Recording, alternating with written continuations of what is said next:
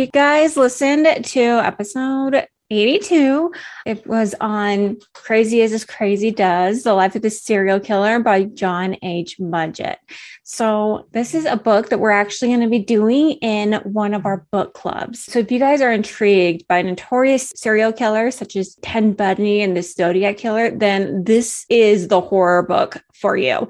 Plus, not only that, guys, we're giving away some free copies as well. So if you are interested in a book that blends fiction and history and does it in a way that you have to stop and think as to which parts are true, check out this book. Yes. So that is Crazy Is As Crazy Does by John H. Mudgett. So you know how it's coming to be fall time, and it's always fun to listen to a little extra spooky, scary story? Mm-hmm. Yes. Well, with Indie Drop-In Scary Time, you can find all of the best spooky episodes of spooky podcasts. Just today, I was listening to Haunted Amusement Parks by Guide to the Unknown, and they were talking about like all of the different deaths and creepy things that have gone on at different amusement parks. Oh, hey, actually, that sounds really interesting. I think I'm gonna have to check that one out. You all should check it out. Anytime you need something spooky in your life, check out Scary Time by Indie Drop-In.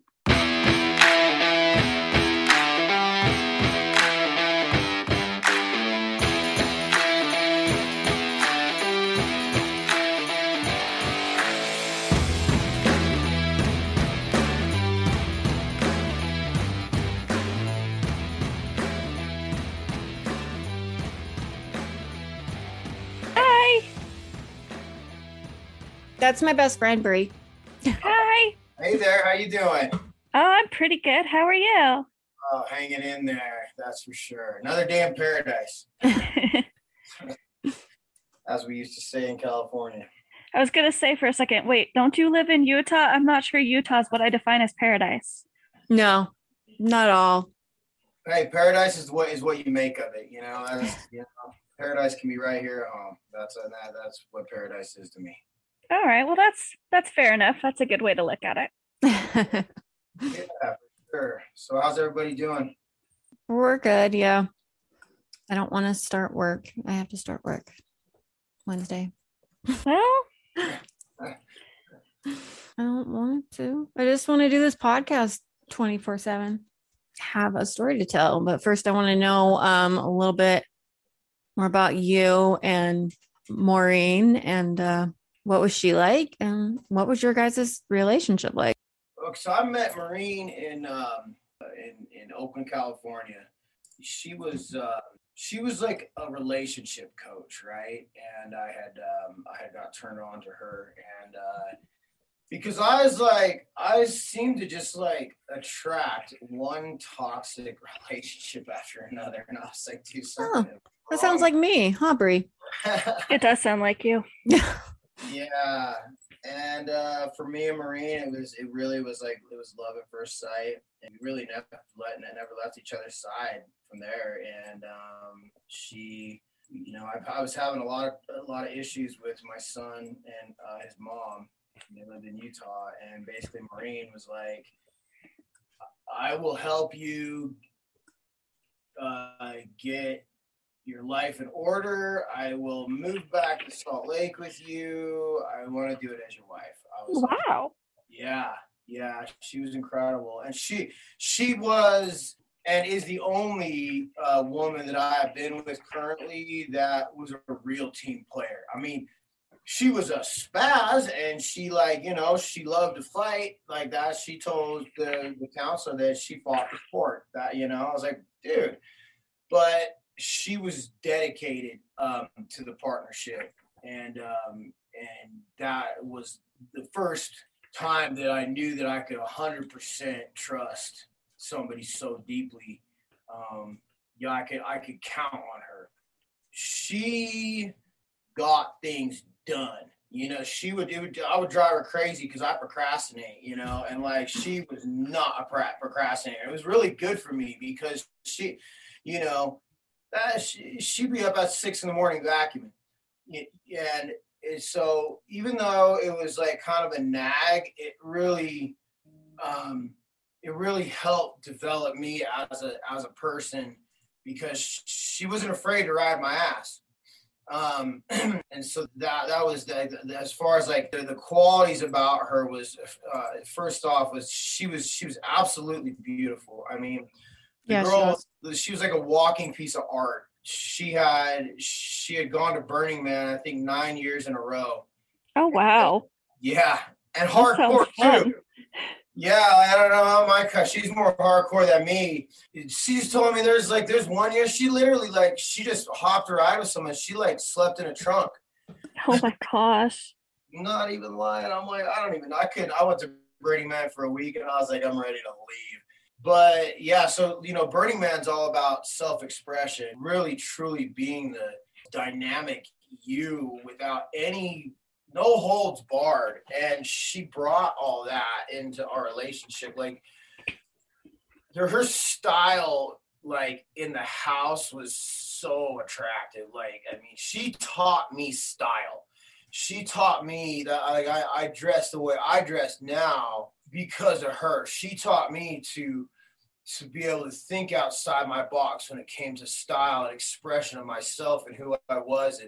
And our house was so cool. I mean, she knew, and then she could do it on a budget too. She was always at the dollar store, and I mean, our house was just it was like a mini rave in that house. It was just so full of color and art and cool stuff everywhere. And it was just a joy to live with her. She was very people personable. She's just like me. We're both social butterflies. We both happen to be involved in the same music groups. I was just, my music group was in San Francisco and primarily in Salt Lake, and hers was in Denver and San Francisco. So we actually had a lot of the same friends. It was really interesting how it meshed together when we moved to Salt Lake, because she was really upset at moving to Salt Lake when it all kind of hit at home, because she didn't have any friends here. And I'm just gig is electronic music. That is one thing that I have the best access in the city to, And so when I introduced her to all my friends in the electronic music scene, I know everybody, I was here at the birth of this thing, and so she just immediately clicked. She made friends with everybody that I knew. So every time, she wanted to go out to the bars, or really to clubs, and she wanted to dress up. She was at burlesque night, and she was at, all these different functions. She's always very active in the community, and she made friends extremely fast with all my friends. And that was a dream come true. She's dedicated to my son. That was something that tried very hard to be a really great stepmother. No, I definitely, I could see that in some of her pictures that she posted. I mean, she obviously thought of your son as her own and treated him as so. And the family did too. Her family welcomed us with open arms, and they were very, very generous people. They were very big on gift giving, and her mom and her were very close. She was very close with all of her family, which was cool. Another thing I really admired about her, she had a lot of girlfriends, and that to me says a lot of, and so, she had a lot of friends from junior high and high school, which to me was very, very attractive. It shows that she keeps her relationships, God, it took us 2.5 years I had 9 companies. I had 4 different houses, 3 different states. My farm in California was just, it took us months and months and months to clean. It was, because you have all this land, it's just so easy to be oh, I'll just put it over here for a little while, then you forget about it for years, go on, and so I had to get that place put together. We had to wrap a place up in Denver. We had to go, we had our little apartment I was renting here in Salt Lake to wrap up. Then we had my renters in the house we owned that we were going to move into. And then I had multiple businesses that just needed to be unraveled, ones that I just had no more interest in. And then I had, things I did have. It was just so I had business in Nevada, California, Oregon, and multiple different areas. We had to wrap all that up. And we moved to Salt Lake, and it felt like this huge breath of fresh air. We got all brand new furniture, because I would have been happy living in that house for the rest of my life. That was it. I'd have been fine with it. And so was she. We had everything then we decided that Maureen was going to go to school. And so, I was like, okay, you go to school and I'll handle all the bills and you can focus on school. And she did just that. I admire the hell out of her. She had almost straight A's. And she was focused on that damn school, man. And it was crazy. Before that, me and her were constantly arguing. We argued a lot about my son's mother because she was causing us tons of trouble. I mean, she's just a troublemaker.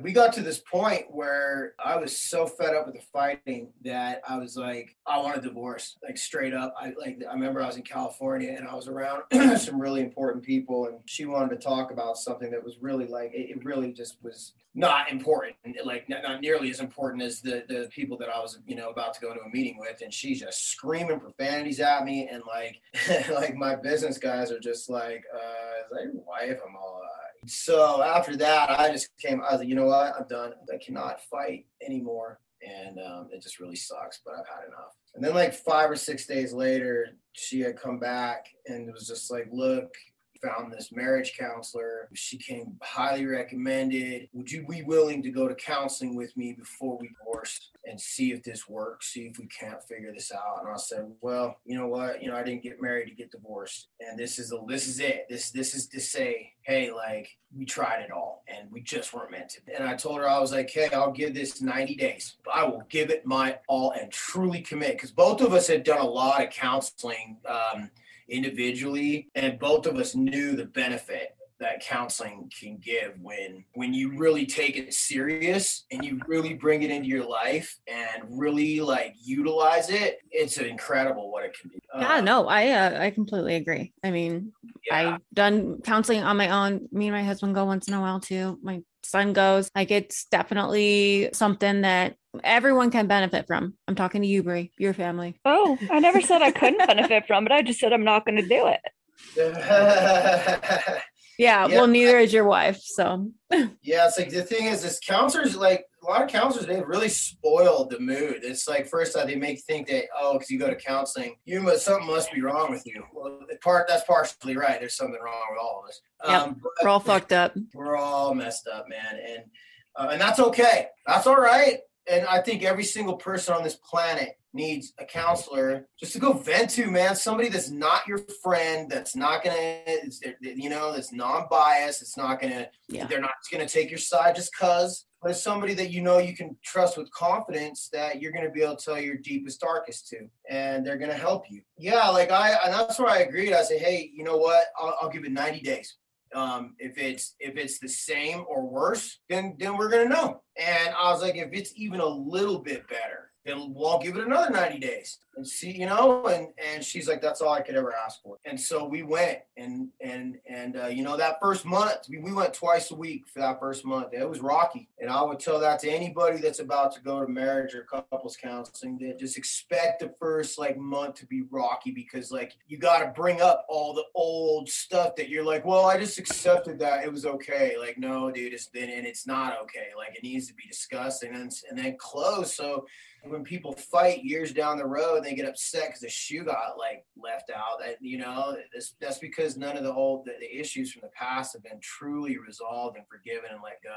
And so you gotta go through that rocky point, which is about a month. But then after that, you get to ground zero and you can start working on day-to-day things and communication and what the true issue of things are. And that counselor we had, she's a miracle. And I never thought there'd be something he's just, Maureen is just so fiery, man, so fiery. But Finster, but she got Maureen to realize that she had an anger issue. And once it clicked, she immediately signed up for anger management classes immediately. Awesome.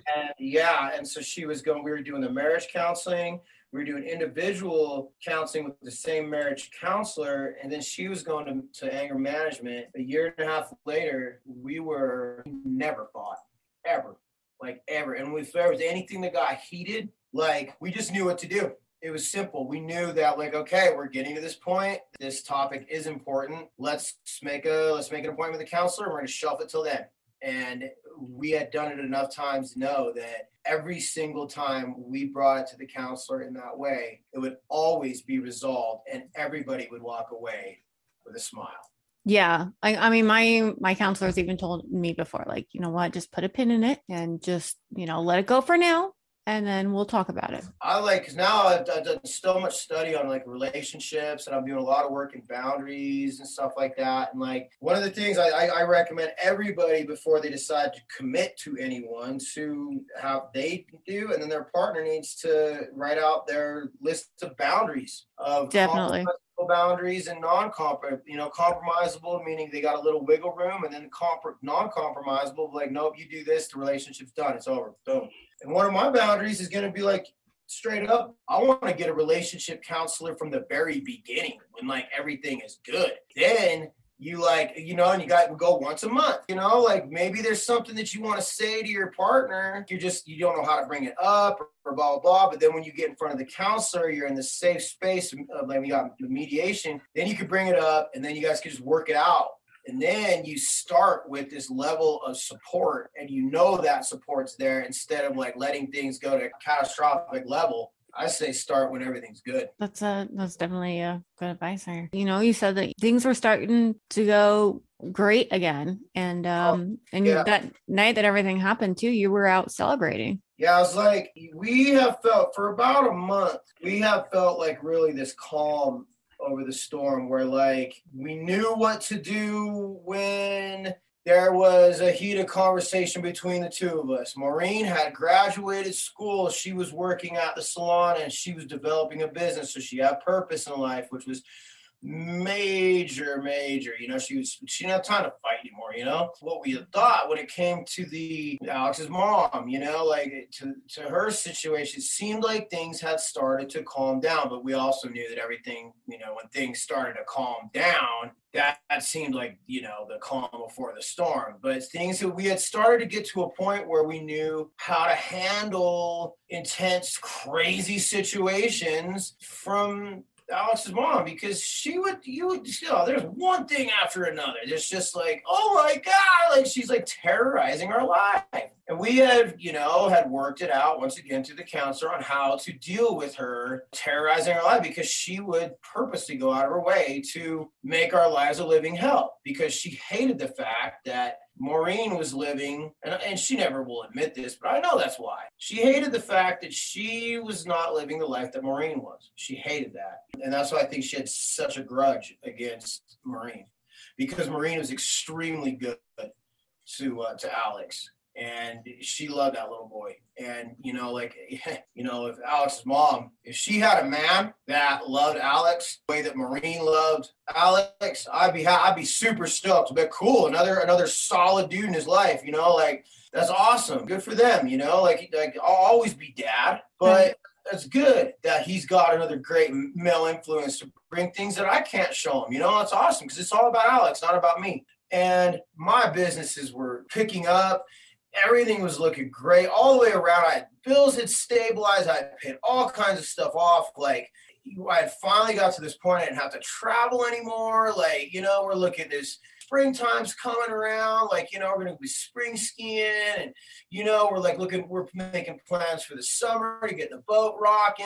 And we got this, we're looking at adding new things to the house. And our house was totally set up. Our friend's life was established. Our freaking, all of this stuff on California had been squared up. All the businesses had been done, unraveled, and made sense of. Everybody was on good terms. We had finally accomplished what seemed to be the unaccomplishable. Like literally, it just seemed like so overbearing and so much. It was insane how much work it took. I could have never done it without Maureen. They're even motivating me, there's so much. I just was unmotivated. I was like, I don't want to do any of it. And without Maureen there to motivate me and light the fire under my butt, like I wouldn't have been able to do it. And so, yeah, I just got out of this really important business meetings. We were talking about launching this new CBD energy drink that we had come up on, and it was just amazing. We were talking to big investors. Me and my partner were talking to big investors in the city. Everybody was interested. An incredible platform. Maureen was busy, and I left. It was a big meeting. I mean, it was just an exciting day from the second I woke up, because we had been planning this meeting. I get out of the meeting, and I mean, like, people are excited. People are just freaking excited. Everything's going great. Well, I get a hold of Maureen, and she's like, "Oh, I'm over at Southtown Mall, just hanging out." And I'm like, "Yeah, I'm gonna come over there and hang out with you, all right?" And I was like, "You know what, man? I'm in the mood to go out and celebrate tonight. We should go out to Takashi." And she's like, "Oh, I'm down." So I go meet her at Southtown Mall, and we're just like freaking, dude, like the feeling that we had, we fell back in love again. You know what I mean? Like from being out of love, from in love to out of love to back in love, and we were back in love on the right terms too. Like no amount of money can purchase that. The experience that we went through together and did it as a team and made it. You cannot buy it. You have to live it. We both knew it. The feeling that her and I had together was like, we just knew, like, we're like, dude, wow. Like, and so we went to the mall. We're just buying some new clothes, just having a grand old time, and went back home, and just like knowing we had the whole rest of the evening, just doing whatever we wanted, still a little early. And it was just we're just chilling and like just laughing and having a good old time.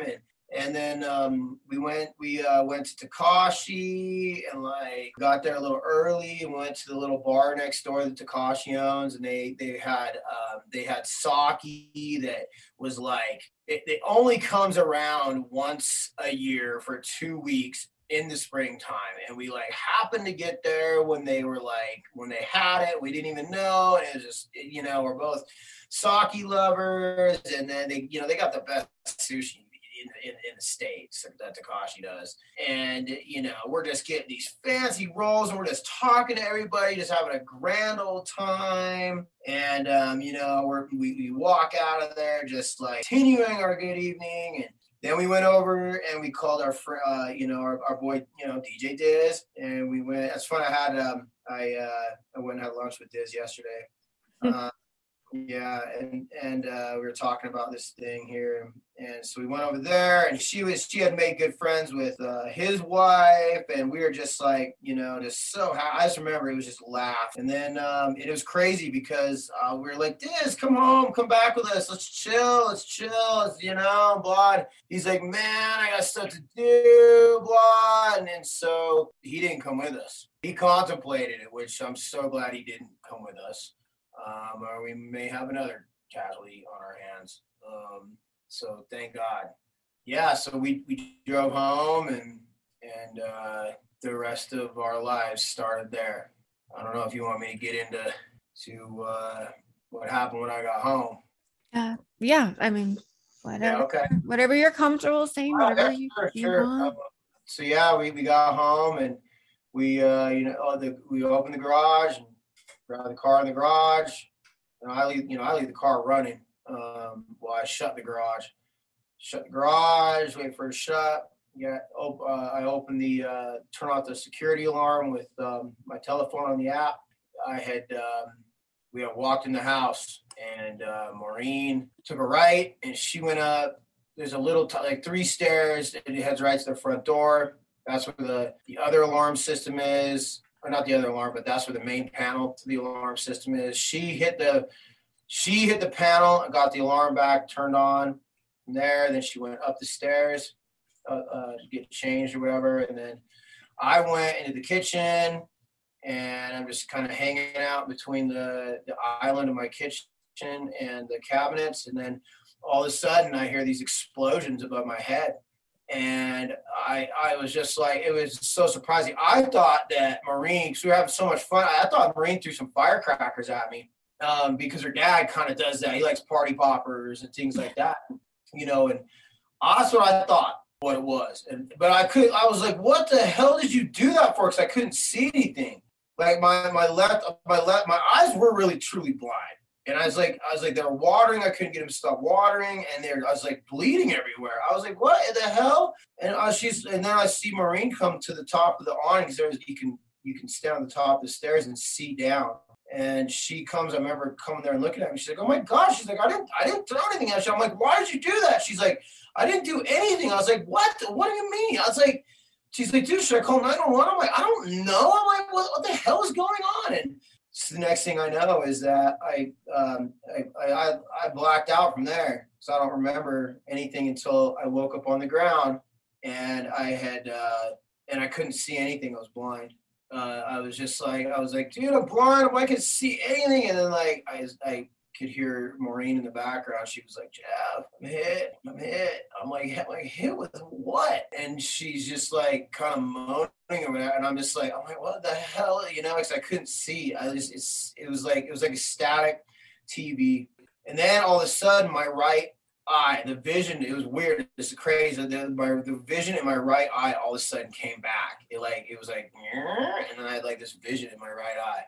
And so then I looked down, and I'm literally like laying in this like pool of blood and water. I was like, what the hell?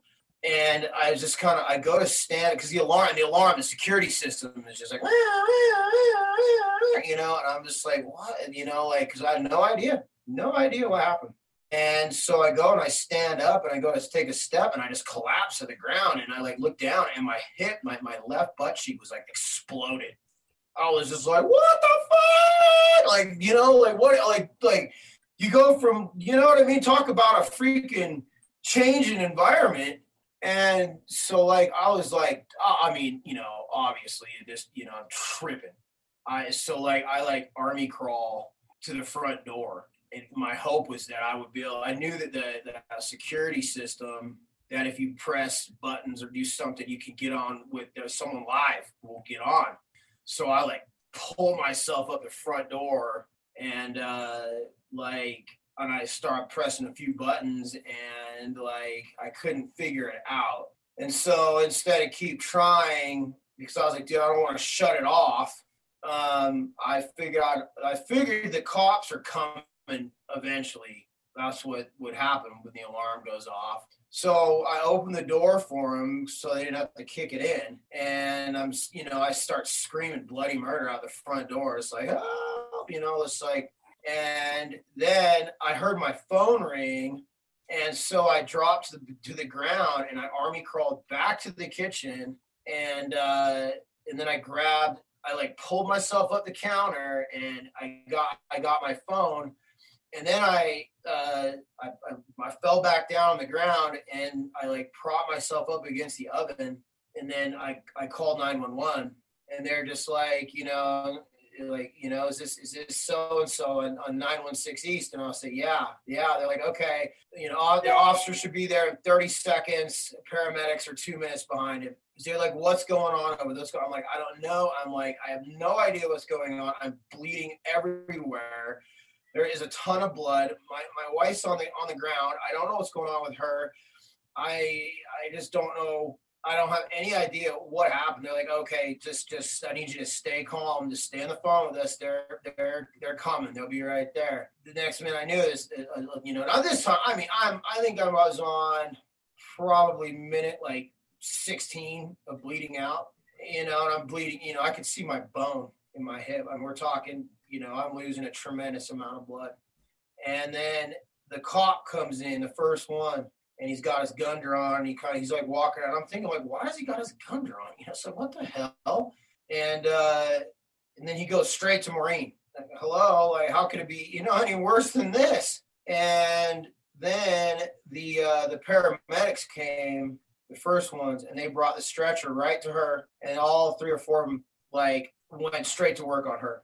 And then I was like, guys, hello, like one of them came up to me. They're like, okay, they checked me out. They're like, look, we gotta work on your wife. I'm like, what's going on with her? Like, just stay calm. We gotta work on her first, and then we'll come back to you. There's another ambulance be here in just a few minutes. So I'm just laying up. They get her on the stretcher, and they pull her out of there. And then pretty much at the same time, the other ambulance had got there, and then they had brought the stretcher in, and they put me on there.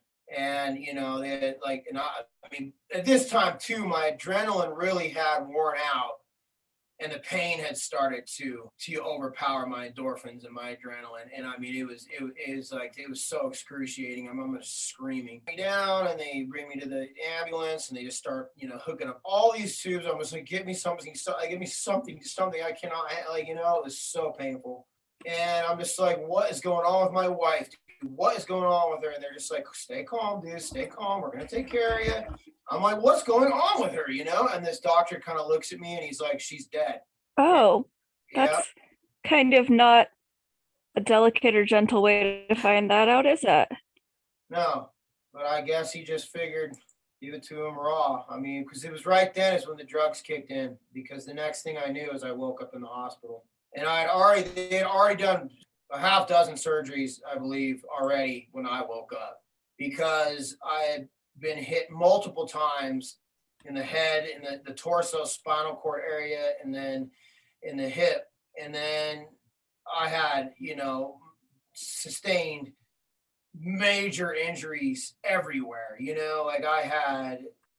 Okay. So basically when I got shot in the head, I had pellets in my brain. There's pellets still scattered through my face. I had multiple teeth shot out, and I had one pellet. It went through my left eye, the cornea. It shattered my lens. It detached my retina, and then it went through my nasal cavity, and is currently resting on the optic nerve of my right eye. And it's literally too dangerous to take out. It would blind me, and it's unexplainable. How I'm not blind in both eyes. They're just like, you don't understand. The doctors it's medically unexplainable, scientifically unexplainable. I had about eight pellets that hit my jugular. None of them punctured, also unexplainable. I had a dozen or so pellets hit my esophagus, they were very concerned about that. And they wouldn't let me eat or drink anything for several days. Because if they were like, you'll have problems the rest of your life. And then they put me in this weird x-ray box thing and had me drink this dye and pulled me out. And they're like, you're the luckiest son of a bitch we ever met. You don't got no puncture wounds. Go ahead and eat something. Wow. Jeez. I got hit. I had pellets in my heart. I had 4 lung contusions. They're like, dude, if you literally could get hit in a place in these organs, you got hit there that's not going to leave you maimed. They're like, it's unexplainable, especially the amount of times and the amount of places. Because I got hit, I had pellets in my stomach, kidney, liver. I had pellets that kind of littered my spinal cord. All of them being within a hairline distance of paralyzation. Like I should be dead, like period. But like to not be paralyzed 10 different ways, it's literally unexplainable. And then the shot that hit me in my hip, it had exploded my left butt cheek, giving me about 12 fractures in my hip, all which I needed no bone grafts. It healed naturally. And the pellets went around my sciatic nerve. Unexplainable, absolutely unexplainable. They're like, dude, you would have problems your entire life. Like you were going to be fine. It's like medically I'm one of the most unique patient ever went in IHC hospital.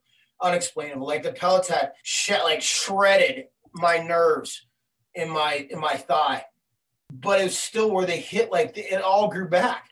And like, yeah, I had 95 staples in my stomach where they had to go in there and they had to like get shit out of my lungs and some other places. And then I had 50 or so staples in my butt cheek because it just exploded.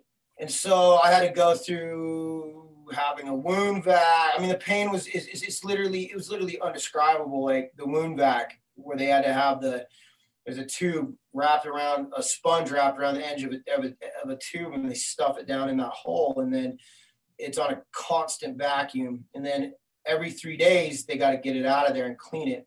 But your nerve endings grow into that sponge. And so as they're pulling it out, it yanks out the new nerve endings, which is the most painful thing I've ever imagined. And then they after they clean it, then they take a scalpel and they got to stab you a bunch of times inside the wound to create fresh wounds, because that's, the new white blood cell count to heal it properly. And it literally, they had to do that every 3 days for 4 months. And like, I can't even begin to describe to you the excruciating pain that it was. It's like, yeah, they had me mainlined to fentanyl, and they were mainlined me to Dilaudid. They eventually mainlined me to ketamine. And when I got out of the hospital, they had me on Oxycontin, which I had to take religiously every 2 hours, like period, like wake up, take a pill, period. Like do not miss a pill. Because if you did, the pain would start to set on, and it's just mind boggling. But by the time I had been in the hospital, and they had, within about 10 days, they had me out in rehabilitation, and I was not allowed to put any weight on that left leg. That was a humongous injury, was that on that leg. And then slowly but surely, I was able to, walk with a walker, and then move over to crutches. And I mean, I crushed my way out of there. And so I had to learn how to walk again. And over several months too, because when my friend took care of me, I got muscle atrophy in my left leg from not being able to use it. So I had to rebuild my entire left leg and all the strength. And I went to yoga almost every day.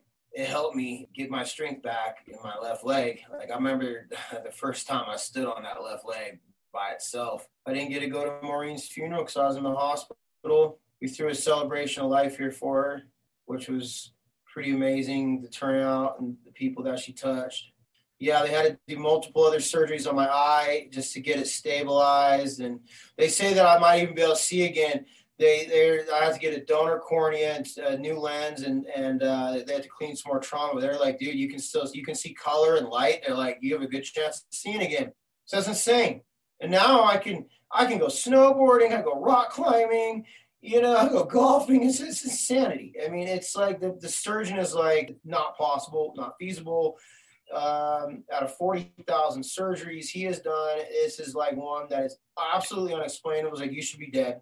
First and foremost, you should be dead. Bleeding out for 25 minutes. Yep, you should be dead. You have a better chance of winning the lottery than not dying. You have a better chance of winning the lottery twice in a row. Something like this happening and not being paralyzed from the neck down, and never being able to regain ever. So I had to learn how to walk, talk, eat, bathe, sleep.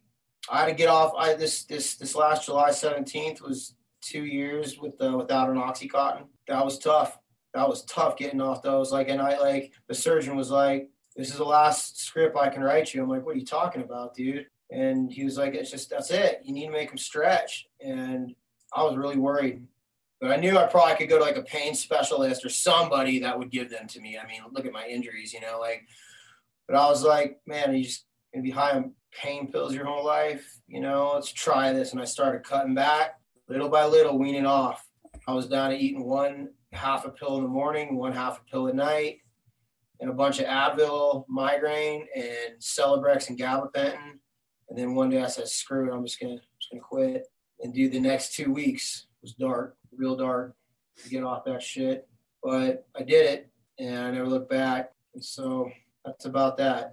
All right, so this is going to end up being a 2-parter here. With that being said, I hope you guys enjoyed this part. And you can find us on Facebook, Instagram, at our website, crimetheoriespodcast.com, and email us, crimetheoriespodcast@gmail.com. Well, as always, guys, just keep fucking going.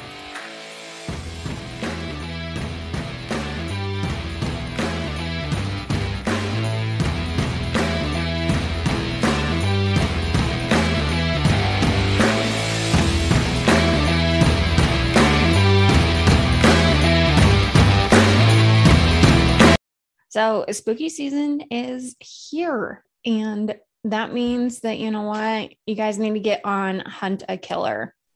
It is a great way, as temperatures are theoretically going to start cooling down, to spend a little more time inside. Yeah, for sure. Well, what great way to, start up the spooky season by finding out your own little mystery. It's a mystery box that comes to you monthly, and Hunt a Killer is just a great way to help pass the time and get into that spooky season. So guys, use code Theories and you guys can get 20% off any of your mystery boxes. I'll go ahead and link it down below. So check it out. That's Hunt a Killer.